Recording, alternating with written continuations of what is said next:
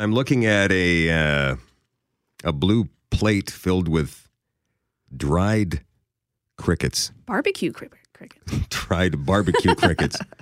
Guest is Anya Moody-Foster. She's the acting manager of the Manitoba Museum. And you guys are doing a Surviving the Apocalypse night on Thursday. You bet. Can you tell us exactly what's involved in this and why you're doing it?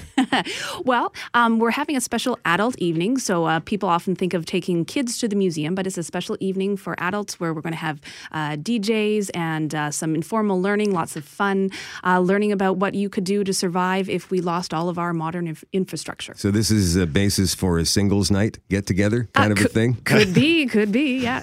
Well, here's how I'd survive the apocalypse, sweetheart. What about you kind of thing? Sure. Are you doing this in any one specific area of the museum, or is this all over the place? It's going to be upstairs in our museum galleries. We will have a DJ and dance floor if you just want to dance the apocalypse away in our festival hall. But our galleries are going to be open, so you'll be able to visit the non-such. But most importantly, you're going to be able to meet experts who know how to make tools out of toilet tanks, who know what foods you can eat or what foods can kill you, and you can learn how you could survive if there was some kind of catastrophe. What kind of, like, when you say these experts, where did you find these people? Yeah, well, one of them is an archaeologist, so, knows all about, the skills that our ancestors had, but he uses modern materials like toilet tanks, TV tubes, and he can make knives and things out of that, so could teach you how to do it too. We have our botanists, several botanists actually, that'll be the main thing, learning about what plants you can eat and what plants will give you severe reactions. It's funny because you should bring that up, because the other day I was walking past a berry bush at a golf course and I wonder if these are poisonous or not. I think these are the ones that my friends when I was kids told me were poisonous, but how did they know? Yeah. And that's the thing, that we just don't know these things. So that's one of the things that we have lots of knowledge of at the museum. For example, one tip is, animals eat things that are poisonous to people, so don't eat what the animals eat. You really got to learn how to identify things. So we'll have a little fun. We'll give you some challenges to learn how to identify these There's things. going to be a test at the end of the night kind of thing? Well, there'll be prizes. So for those who learn a few things, there'll be prizes. So where did these crickets come into the mix here? Yeah. Well, it's just kind of fun. So one of the things, we want to avoid a future apocalypse is to do things that are better for the environment. And there are some Canadian companies out there that produce crickets for eating, such as you have on that lovely blue plate. So we're going to challenge people to try them. So if the apocalypse comes, this could be your main source of protein, and you could do very well by eating crickets. They look kind of dry.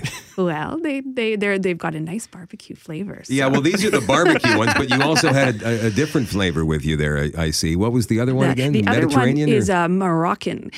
So it's got a ginger flavor. So those who come down to the evening, they'll get a challenge to try these crickets, and we'll give them the choice of barbecue or Moroccan flavor. And they're both tasty. They can try both if they really want. Now, obviously, you wouldn't be able to flavor your crickets if you were in an apocalypse. So you could go get spices from a convenience store. But you're just recommending just eating a cricket just like live, or kill it first? Or I would suggest, maybe barbecuing it. These ones are barbecued and they're nice and crispy. And our botanist could tell you what wild plants you could collect to make them even tastier. So I think we got all the people with the right know-how to give you a tasty cricket meal. I don't understand why you have to eat the cricket just on its own. Why can't you bake it into a stew or something? Yeah. Well, you don't see it. You can actually. And this is from Intero Farms in Ontario. And they do sell them. You can put them in smoothies. You can put it in baking. But it's much more fun to eat the whole cricket, I think. Okay. Dave, feel Be free. brave. And by the way, how many crickets are on this plate, Anya? There's about 5 or 6 there. So I just dare you to eat one. they still got the legs on them and everything? Yeah, man, it's a cricket. Yeah. All right, here we go. Are you doing one too? Yeah, well, yeah. Oh, all right, if cheers, you buddy. are, I am. Here we go. Cheers. Here we go. That's not bad, actually, but I realize I'm eating a cricket, so I'm wincing. That's not bad, eh? actually, yeah. You may as well be eating a potato chip. It's exactly, it's a lot of flavor on that. Yeah. Lot of flavor, a lot of But barbecue just because flavor. I know I'm eating a cricket, I can't get it down. Yeah, that's the aftertaste isn't that's great actually. But if it's a matter of survival, this is what's going to see you I'd through the rather apocalypse. die Well, if you'd rather die, then you can just come to our dance party and dance the night away instead of eating the crickets. And at midnight, boom. Yeah. Wow. Okay, so how do we get into the... So it's this Thursday, November 3rd from 7 o'clock to 11 o'clock. Tickets are available on our website. They're going fast, so I'd suggest people try and buy their tickets in advance, so we will still have some at the door.